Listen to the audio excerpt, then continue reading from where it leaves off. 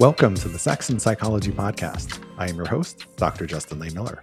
I am a social psychologist and research fellow at the Kinsey Institute and author of the book, Tell Me What You Want, The Science of Sexual Desire and How It Can Help You Improve Your Sex Life.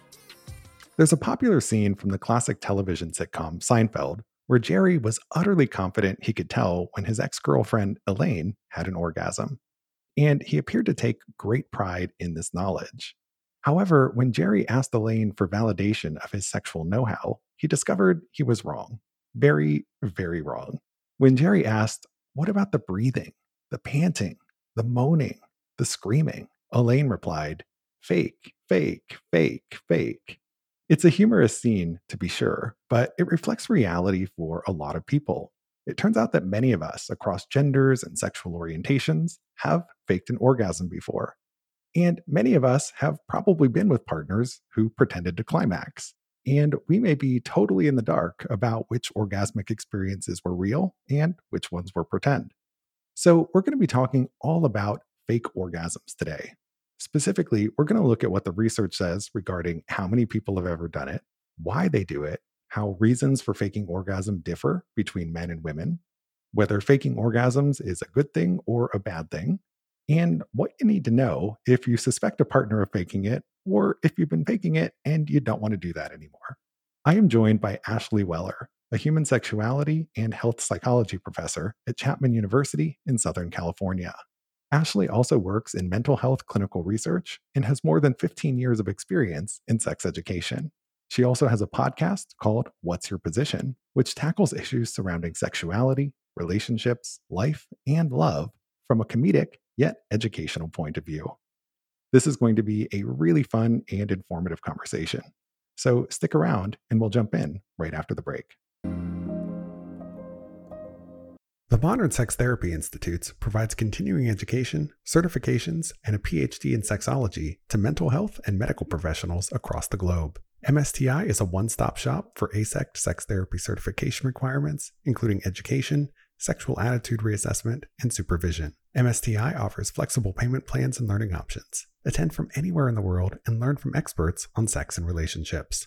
For more information on their programs and offerings, visit modernsextherapyinstitutes.com. That's modernsextherapyinstitutes.com. Want to last longer in bed? Our friends at Promescent can help.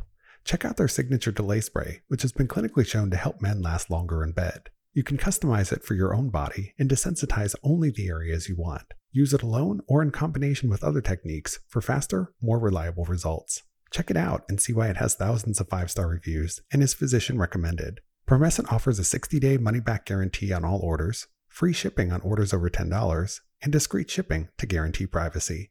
Learn more and place an order at promescent.com, where you'll also find an extensive selection of lubricants, supplements, condoms, and more. That's promescent.com. Hi, Ashley, and welcome to the Sex and Psychology Podcast. Hello, I am so happy to be here. Thank you for having me. Thank you so much for joining me. It is truly a pleasure to speak with you.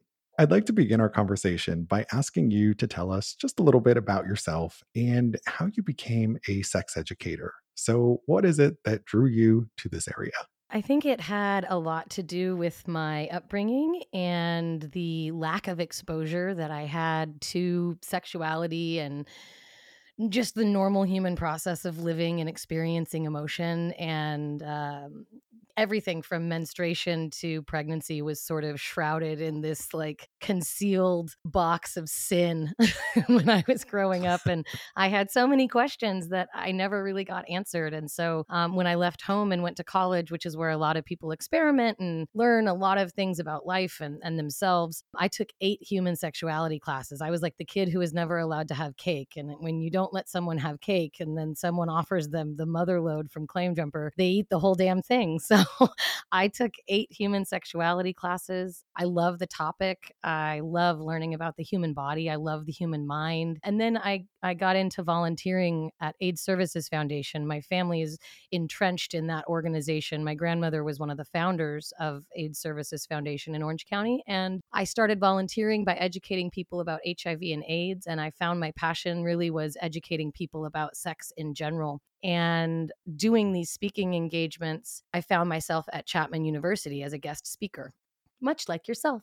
And I met a mutual friend of ours, Dave, and he said, "Hey, if you get your master's, come talk to me and we'll see if we can't get you into teaching." And so I got my master's as fast as I could during COVID. I was a COVID graduate and began teaching the very next semester. And it's honestly all I ever want to do is educate people and help them become happier, healthier human beings. During COVID, when I couldn't teach, my cousin had a podcast and he was like, "Do you want to do a podcast?" And I was like, "I don't know. Do I want to do a podcast?" And he's like, "We could talk about all the things you can't teach right now since it's COVID." And so we started a sex and relationship podcast. And I don't know which one I like more, teaching or doing my podcast. So I don't know if I'll ever stop doing either, but that's me in a nutshell. Well, I love that story. I wish I would have had 8 different human sexuality courses when I was in college. The Yeah. sad reality was that there wasn't even one to choose from because I went to a Oh, Catholic school, and so that, sex just wasn't on the menu in the curriculum. yeah. But it sounds like we also had a similar career trajectory in the sense of, COVID kind of derailed a lot of what we were able to do as sex educators. And that's really when my podcast started in earnest. And at first, it was like, I just need to talk to people. And so it was a form of I just got to therapy. get this out. Yes. But it became this thing that I love doing. And you get to have these really in depth conversations about fascinating topics where I'm learning, my audience is learning, and we're having a good time at the same time. So I love it. Yeah, I've learned a lot. And most of my guests are my friends and my family. But we have these, like you said, these really beautiful in depth conversations about things like raising daughters and cancel culture and abortion and periods. And sometimes it's a place of vulnerability, and I really learn about people and my friends and my family, and also is hilarious at times, and I can't stop laughing, and we have to go back and edit things because I'm just cracking up in the background. But it's been probably one of my most favorite things I've ever done. Yeah. And, at some point, we'll have to have our blooper reels that come Yeah, out I for our know. podcasts because there's a lot of good stuff that Oh happens that man, we people always don't get talk to hear. about hitting record before we start the episode because usually we're just talking shit to each other for the first like 15 minutes. And we always talk about recording that and then releasing it as like its own podcast. And we really should. There's so much good stuff. It is. That's where some of the best stuff happens. So, thank you for sharing a bit about your professional journey. So, let's get to the topic of the day, which is fake orgasms. So, we're going to talk about when somebody is engaged in sexual activity with a partner, and then they give their partner the impression that they climaxed by pretending to have an orgasm. So, there's a lot to explore here in terms of why people do this and what that actually looks like and how it plays out, what the effects are on, say, a relationship. But as a starting point, let's just ask the question of how many people say they've ever faked an orgasm before? What do we know about that? So, research is so limited on this topic, and it has only been in the last few years that we've gained a lot more insight into why people fake orgasms, who is faking orgasms. Dr. Lori Mintz is amazing, and she wrote a book called Becoming Clitorate. And she did a lot of research on this topic of faking orgasms. And she's right now who I go to for my research. She's the most relevant, she's the most recent, and she has the most in depth, wide swath of humans for this research. And it shows that about 2/3 of women are faking orgasms, and about 20% of men, so a little less than a quarter of men, are faking orgasms. Interestingly enough, it actually changes based on your sexual orientation as well. So when it comes to heterosexual women, we actually see a much larger portion of them saying they fake orgasms. About 80% of heterosexual women say that they fake orgasms.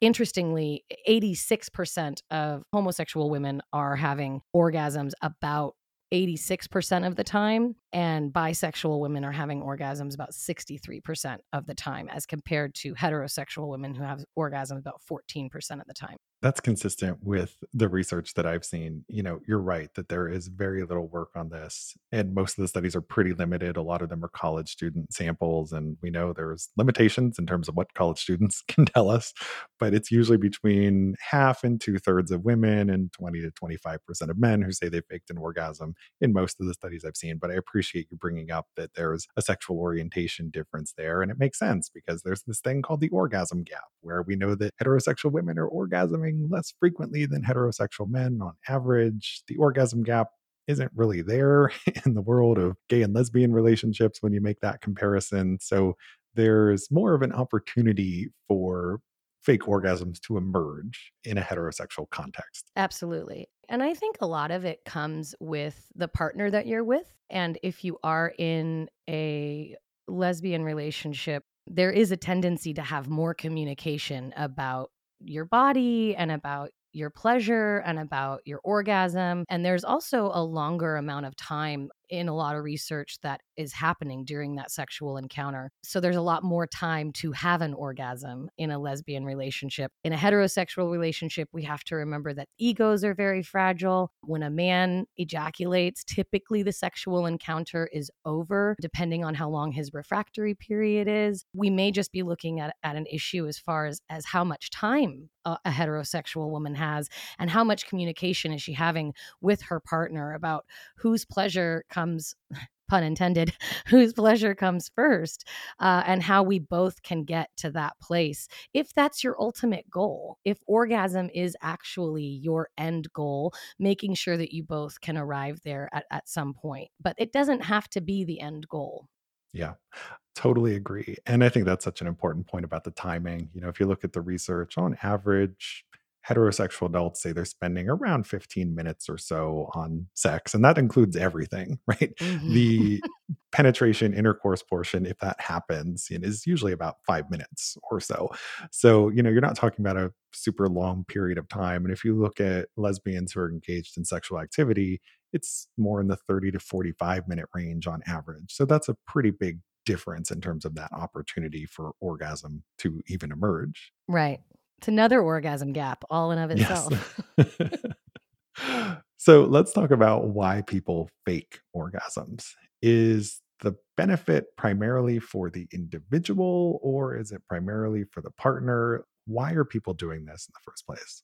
I've looked at a lot of different reasons why people would be doing this. There's some evolutionary psychology that says that we're faking orgasms because we, as heterosexual women, want our partners to feel like strong, virile men who are going to impregnate us and are going to procreate with us. And I don't necessarily think that I agree with that theory as much as I agree with the idea that the media has saturated us with this idea of the moaning and the breathing and the writhing, and porn and even Seinfeld has this idea of what an orgasm should look like and how fast it should happen. In movies, when women get penetrated, they come. Like that's immediately. And unfortunately, only about 10% of heterosexual women who were asked can come from penetration alone. Most women require clitoral stimulation to even have an orgasm. And so, if you're only looking at this 5 minutes of penetration and there is no talk about how to stimulate the clitoris, which is the main hub of pleasure on a woman, you're going to run into an issue of, okay, well, now it's been 5 minutes and he's about to come. So, I should probably just come so that we can get this over with. So, is it a evolutionary thing? I don't think so. I think it's more of a socially constructed idea of what an orgasm should look like. And when a woman can't get there, she feels the need to become this perfect idea of this sexual partner that this man wants to help him get there, because women take about 15 minutes to orgasm on average. And if, the whole sex act is 15 minutes, we're going to run into a little bit of a time issue. Yeah, the clock's going to run out, let's just Clock's say. ticking. Yeah, so I think you're right. There can be multiple lenses through which to view why people fake orgasms, but there's also been research where people are specifically asked, if you've ever faked an orgasm, why did you do it? And you see that they're kind of all over the board in terms of their reasoning, which tells us that it's not just one thing that is driving everybody to do it. And for some people, it is kind of about what you're describing regarding that partner benefit, where you want to please your partner to make them happy, to avoid conflict in the relationship, right? Because there's so much value and emphasis that's placed on orgasm. And sometimes partners will pressure us to have an orgasm. It's one of my least favorite questions. Did you come? First of all, if you have to ask, probably not. This is the question that we impose on people. Did you come? At some point, you're just going to say yes, because that is such a huge deal for people. Orgasm is the hallmark of a good sexual experience in our society. And so if you don't have one, are you the failure? Or are they the failure? And so you ask yourself these questions in the moment. And I think people just don't want to be a failure. And so they say, yes, I came. And then the partner's like, really? Because I couldn't tell. You didn't give off this cue. You didn't make the sounds like Meg Ryan does in, what's that movie with Billy Crystal? Help me, Justin. What is that? When Harry Met Sally. There it is. I'll have what she's having, right? You want to make sure that you are living up to these standards and finishing the act and making it a good experience for everybody. There's also the idea that if you fake it till you make it, you may eventually have an orgasm. So if you work your way there and you act like you're about to have one, or you get yourself into that mindset, do you work that muscle memory to help yourself get closer to having an orgasm next time? And I do understand that argument, although I have a little bit of an issue with it, and we'll get to it a little bit later when we talk about why you shouldn't fake orgasms.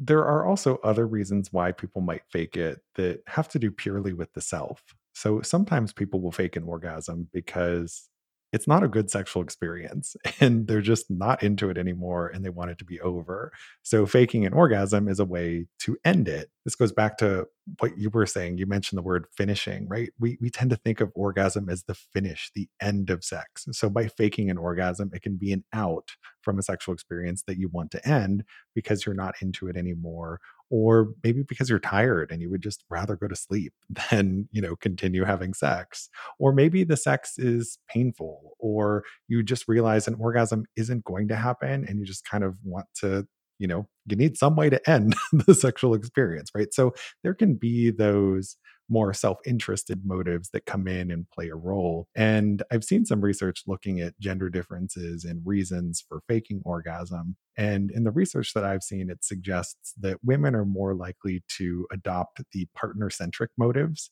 where they'll fake an orgasm for the benefit of their partner, whereas men are more likely to fake an orgasm for, I don't want to call it a selfish reason, but it's more for themselves.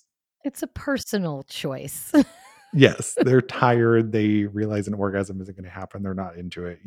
Their fake orgasm is a little bit more about them. I think that you're absolutely right. And the numbers absolutely show that. If 2/3 of women are faking orgasms, you have to assume that not all of them are faking orgasms for the same reason. And if less than a quarter of men are faking orgasms, I would then have to say that maybe less than a quarter of women are faking orgasms for their own selfish reasons. And maybe another quarter of them are faking it for their partner's benefit. And maybe another quarter are faking it because they really want to have one. And they think to themselves, maybe if I try really hard, maybe if I make the right noise, it'll happen, right? And also making sounds that have to do with orgasms are hot, and it might help your partner finish faster and get to his orgasm quicker instead of not making any noises or being engaged vocally with the act itself. Maybe in that partner-centric mode, we're thinking to ourselves, well, if I sound like I'm about to have an orgasm, it will help him have an orgasm as well.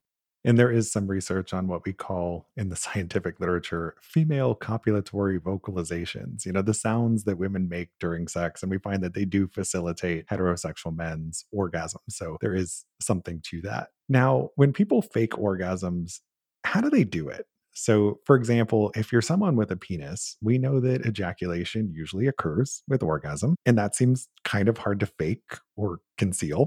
And, that might be part of the reason why men are less likely to fake it, because maybe it's harder to convincingly pull off. But then again, men also tend to reach orgasm more consistently than women, so there may be fewer opportunities to fake. So we know it's multifactorial. But that said, when people fake it, what are the main things they do to convey that they've had an orgasm? And are some people putting more effort into this than others? So typically, for heterosexual men to fake it, if they're using condoms, it's a much easier thing to fake. They can say, "Oh yes, I finished. I came. That was great." Do some thrusts, perhaps a little bit of butt clenching, some vocalization, and then they can remove the condom and throw it away without the partner inspecting it to see if there was any ejaculate that came out. A lot of men can also say, "Yes, I did have an orgasm. They're just maybe I masturbated earlier today, or maybe, there just wasn't very much ejaculate that needed to be cleaned up."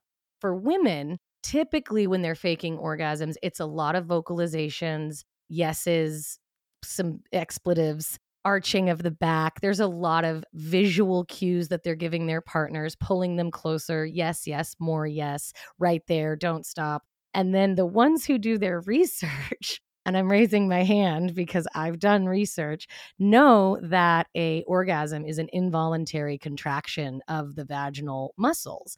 And if you know how to do a Kegel, you can actually mimic an orgasm, and you can count in your head seconds apart. So 5 seconds and then 3 seconds, and have these contractions around your partner's penis, which simulates an orgasm, although you're not really having one. My husband knows the difference now, so we don't fake in this house because he knows if it's real or not real. And I try to educate my students on how to make sure that you let your partner know when you're having and there's different kinds of orgasms. Some orgasms don't have those really strong vaginal contractions, and some do. There's also orgasms you can have from nipple play. There's orgasms you can have from other erogenous zones that don't involve any vaginal muscles. It's dependent upon the kind of sex that you're having and how willing you are to learn about what an orgasm should feel like. Oh my God, people are counting contractions in fake I orgasms. was. I mean, Did. that's Me, I'm the fascinating. person. I haven't heard that before. But yes, you're right. What you're saying lines up with the research, and that men's fake orgasms tend to be centered a little bit more around bodily movements. And, the use of condoms definitely does facilitate that. And women's tends to be a bit more in the moaning and groaning and vocalization range. And to me, I kind of wonder, where do people get these ideas in their heads about like what an orgasm should look like? Most of us have probably never seen exactly what we look like when we have an orgasm. I certainly don't know what my orgasm face looks like, and I don't think I want to know. But it just kind of makes me think that we probably just revert to the porn scripts when we're in that situation of faking an orgasm. And I think that's why it pushes a lot of women to do this very intense vocalization or signaling, because that's really the only thing we've ever learned to be the sign of the female orgasm, whether or not that's accurate.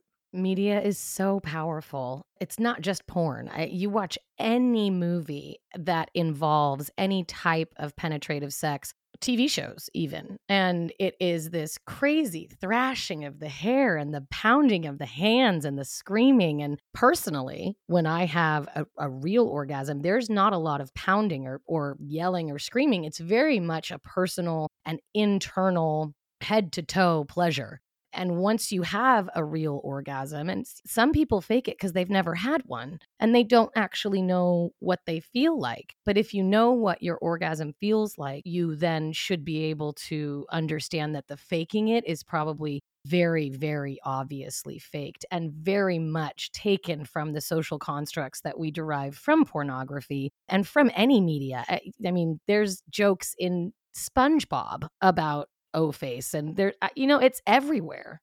Yeah. And I'm thinking about like signs of orgasm, that we don't necessarily typically associate with it. And one of them is, really the involuntary shuddering that Mm-hmm. sometimes happens, or that really intense hypersensitivity that might happen right afterwards, where it's like, you don't want any more stimulation. Like there are things like that you can pull out as signs of like, this is like an orgasm that actually just happened versus the involuntary thrashing. Like my mind immediately goes to the 1990s movie Showgirls.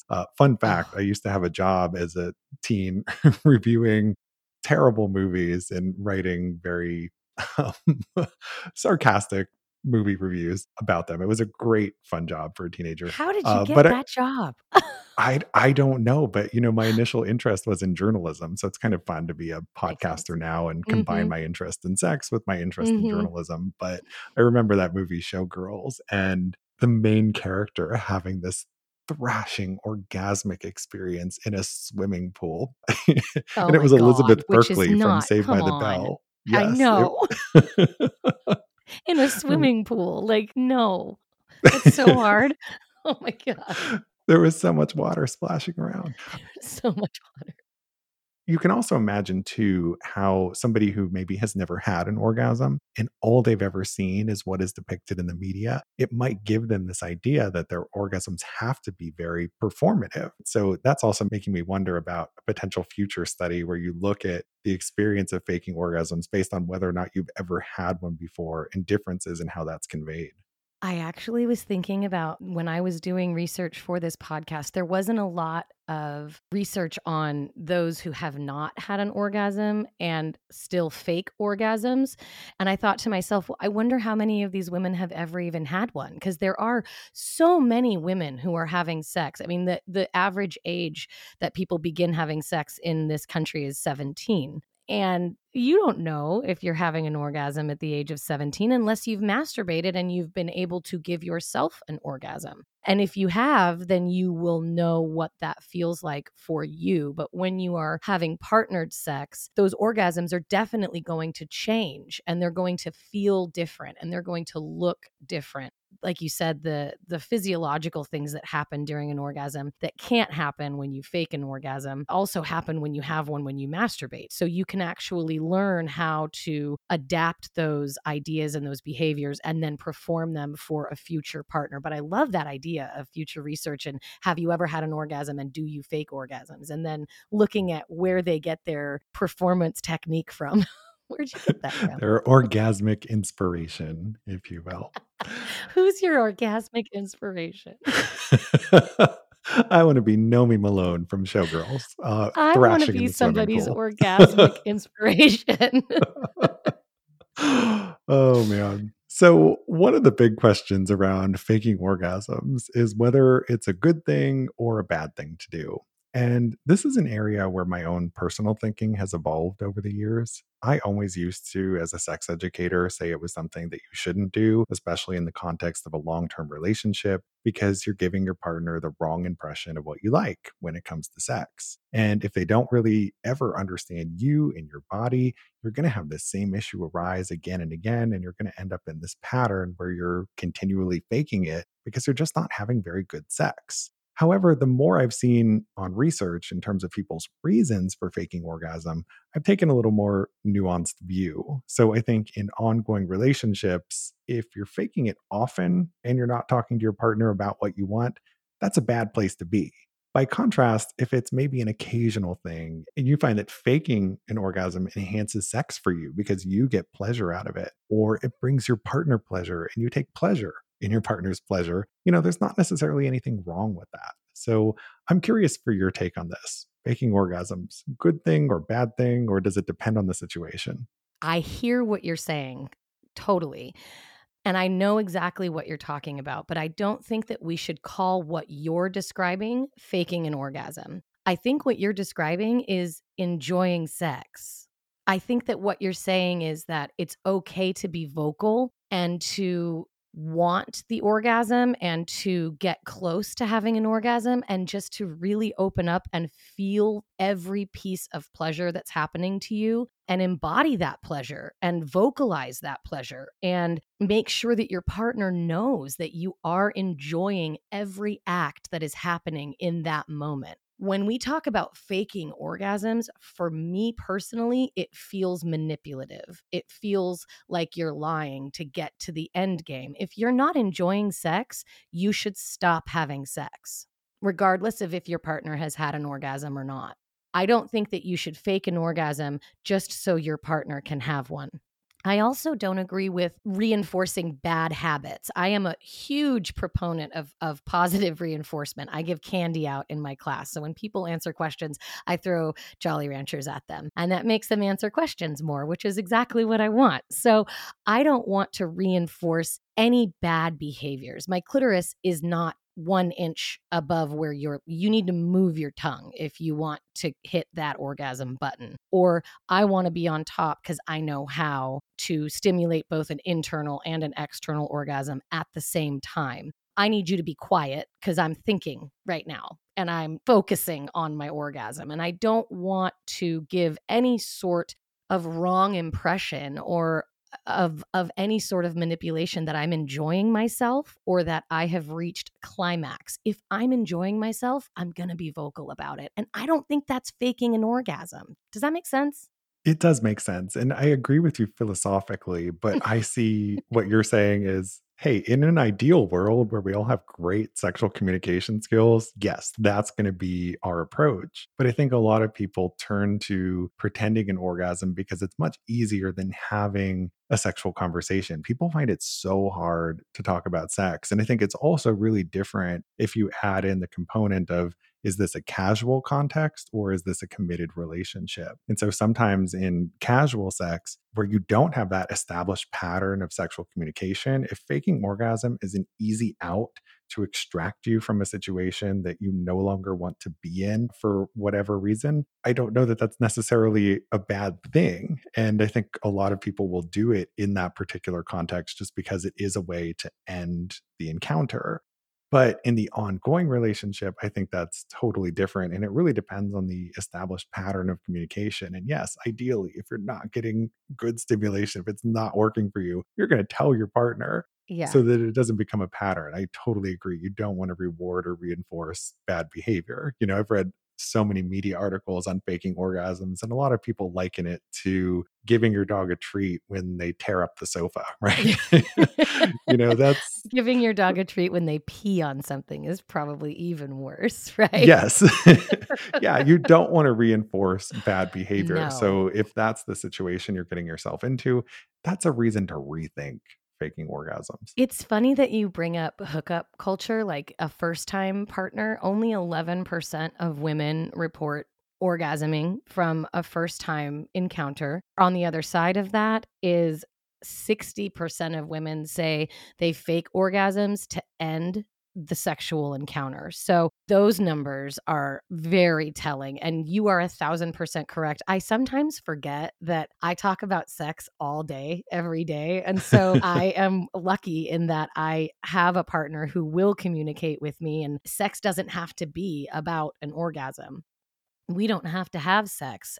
Us human beings don't have to have sex to equal an orgasm. Sex doesn't have to be about this mythical finish line. It can just be about enjoying another person. It can be about experiencing a new sex position. It can be about trying out oral sex for the first time or going back to something you haven't done in a really long time, like mutual masturbation. And it doesn't need to end in this ideal climax, both of you coming simultaneously and light coming out of every orifice and you're both screaming and writhing and it's perfect and beautiful. I want people to know that sex can be amazing without the orgasm. But you're correct. You don't always get to have that conversation when you are just there to hook up. Yeah, totally agree with everything you're saying, including the rainbows coming out of every orifice when you have an orgasm, right? Like Did that's you not get what the we should be visual? Did striving you see for. it in your Yes, head when I said it? Did you see it? I did. I did. I can't get the picture out of my mind now. Good, Um, good. but I think a big part of this is we do need to normalize sex without orgasm. Like it's just not always going to happen for a variety of reasons. Sometimes you're stressed, you're tired. There could be any number of factors that could play a role in why it's not going to happen. And that's okay. You can still have a lot of fun along the way. I'm totally on board with you in terms of sex being about exploration, about being pleasure. And if the orgasm happens, it's a fantastic bonus. So Yeah. enjoy the journey. And I think if we normalized, sex is just this journey of pleasure, and it's a choose your own adventure book. Like, it doesn't have to follow a certain script every single time. Sometimes orgasms will happen. Sometimes everyone will have one. Sometimes no one has Sometimes one, but you people have a still had a great bunch. time. Yeah. Sometimes there's like 5 orgasms. It's great. But if we normalize this idea, I think that's going to reduce that pressure to feel like you have to fake it. Because I think when we feel pressure to fake it and then it becomes this performative thing, then all of sex becomes this performative act that we're doing in the service of someone else. And that's just not a good place to be sexually. I agree. So I have one other question I wanted to ask you about fake orgasms, which is, let's say you've been faking orgasms with a partner, but you don't want to do that anymore. Or let's say you suspect your partner is faking it. Like, should you bring that up to them? Like, how should people communicate about fake orgasms? From a perspective of the person who's faking the orgasm, if you know that you have been faking orgasms more often than not, right? Let's just say that 2/3 of the time you're faking an orgasm and a third of the time you aren't, and you would like to stop doing this. That conversation needs to happen outside the bedroom. It needs to happen when you're both in a place, I feel, that isn't necessarily innately sexual. It needs to be a conversation that takes place, especially with a long-term partner, someplace you feel safe and secure, maybe not in a restaurant, but perhaps a la When Harry Met Sally, but perhaps at your house, maybe, over dinner. I was reading this amazing book called Tell Me What You Want by Dr. Justin Lay Miller, and they were talking about fantasies and bringing up this conversation in a safe and comfortable setting with your partner, making sure that you don't make it about their performance, but more about the fact that orgasms are 90% mental, and sometimes I'm just not in it. I feel like I've been watching this fantasy and I'd like to explore that, and maybe that'll help me achieve orgasm more frequently. Or I think I need more clitoral stimulation, and maybe we can focus on that. I bought a toy. Let's try this toy out. Really offering solutions instead of placing blame on the other person, making sure you do your research about maybe why you're struggling to achieve orgasm, and knowing your own body is a huge factor when it comes to discussing this with your long-term partner. If you are a partner who suspects that your partner is faking an orgasm, please do not, in the middle of that orgasm, ask them if they're faking it. And again, at the end of the sexual encounter, I implore you not to use the phrase, "Did you come?" Because that's what it makes it all about at that moment. You can ask them, "How was that?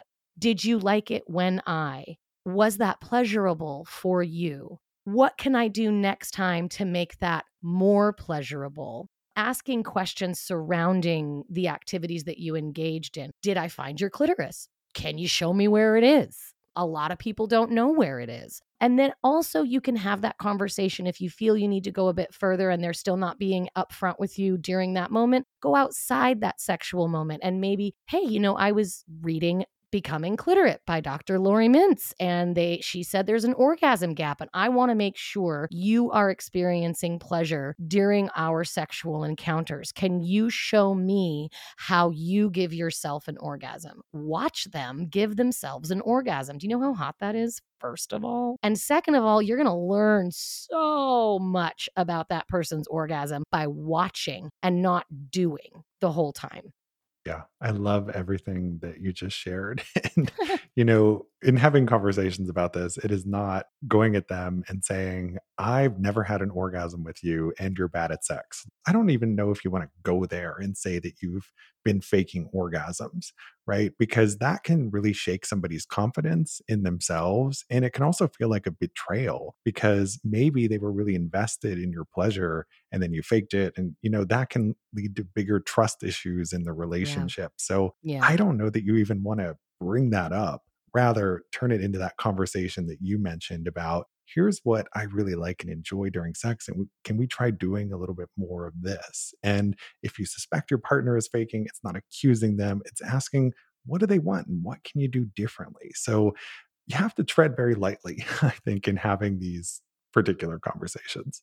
I also want to mention, for anyone whose partner is on hormonal birth control, an antidepressant, any sort of mental health medication and even some health medications, their libido, their arousal, and their orgasms can all be stifled by all of those things. So it may not have anything to do with either of you. It could very well be that orgasms just aren't going to happen while that medication is present in their body.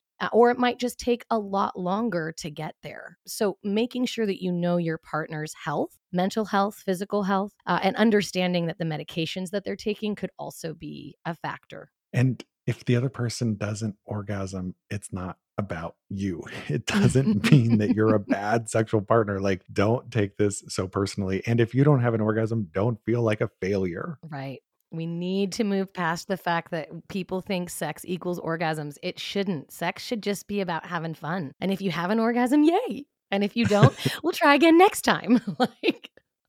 I agree. Well, thank you so much for this amazing conversation, Ashley. It was a pleasure to have you here. Can you please tell my listeners where they can go to learn more about you and your work? Absolutely. It was an absolute pleasure being here. I have a podcast. It's called What's Your Position? We're on Instagram at What's Your Position Podcast. You can also email us at What's Your Position Podcast at Gmail. And we have a phone number. It's 513-6969-SEX. Not even kidding. They can call us, they can leave us messages, they can text us, ask any questions that they'd like. We will answer them live on the air. And we are available at every single podcast outlet that you can get your hands on. Spotify, Apple, Pandora, Podbean, all the good ones. We're there. Love it. So if you want Ashley to weigh in on whether you have a good pickup line, call and leave her a Oh my voicemail. God. I'll do an entire episode on pickup lines if I get more people to call. I would love it. So thank you for your time. Also, thank you to my listeners. To keep up with new episodes of this podcast, visit my website, Sex and Psychology, at sexandpsychology.com, or subscribe on your favorite platform, where I hope you'll take a moment to rate and review the show. You can also follow me on social media for daily sex research updates. I'm on Twitter at Justin Lehmiller and Instagram at Justin J. Lehmiller. Also, be sure to check out my book, Tell Me What You Want. Thanks again for listening. Until next time.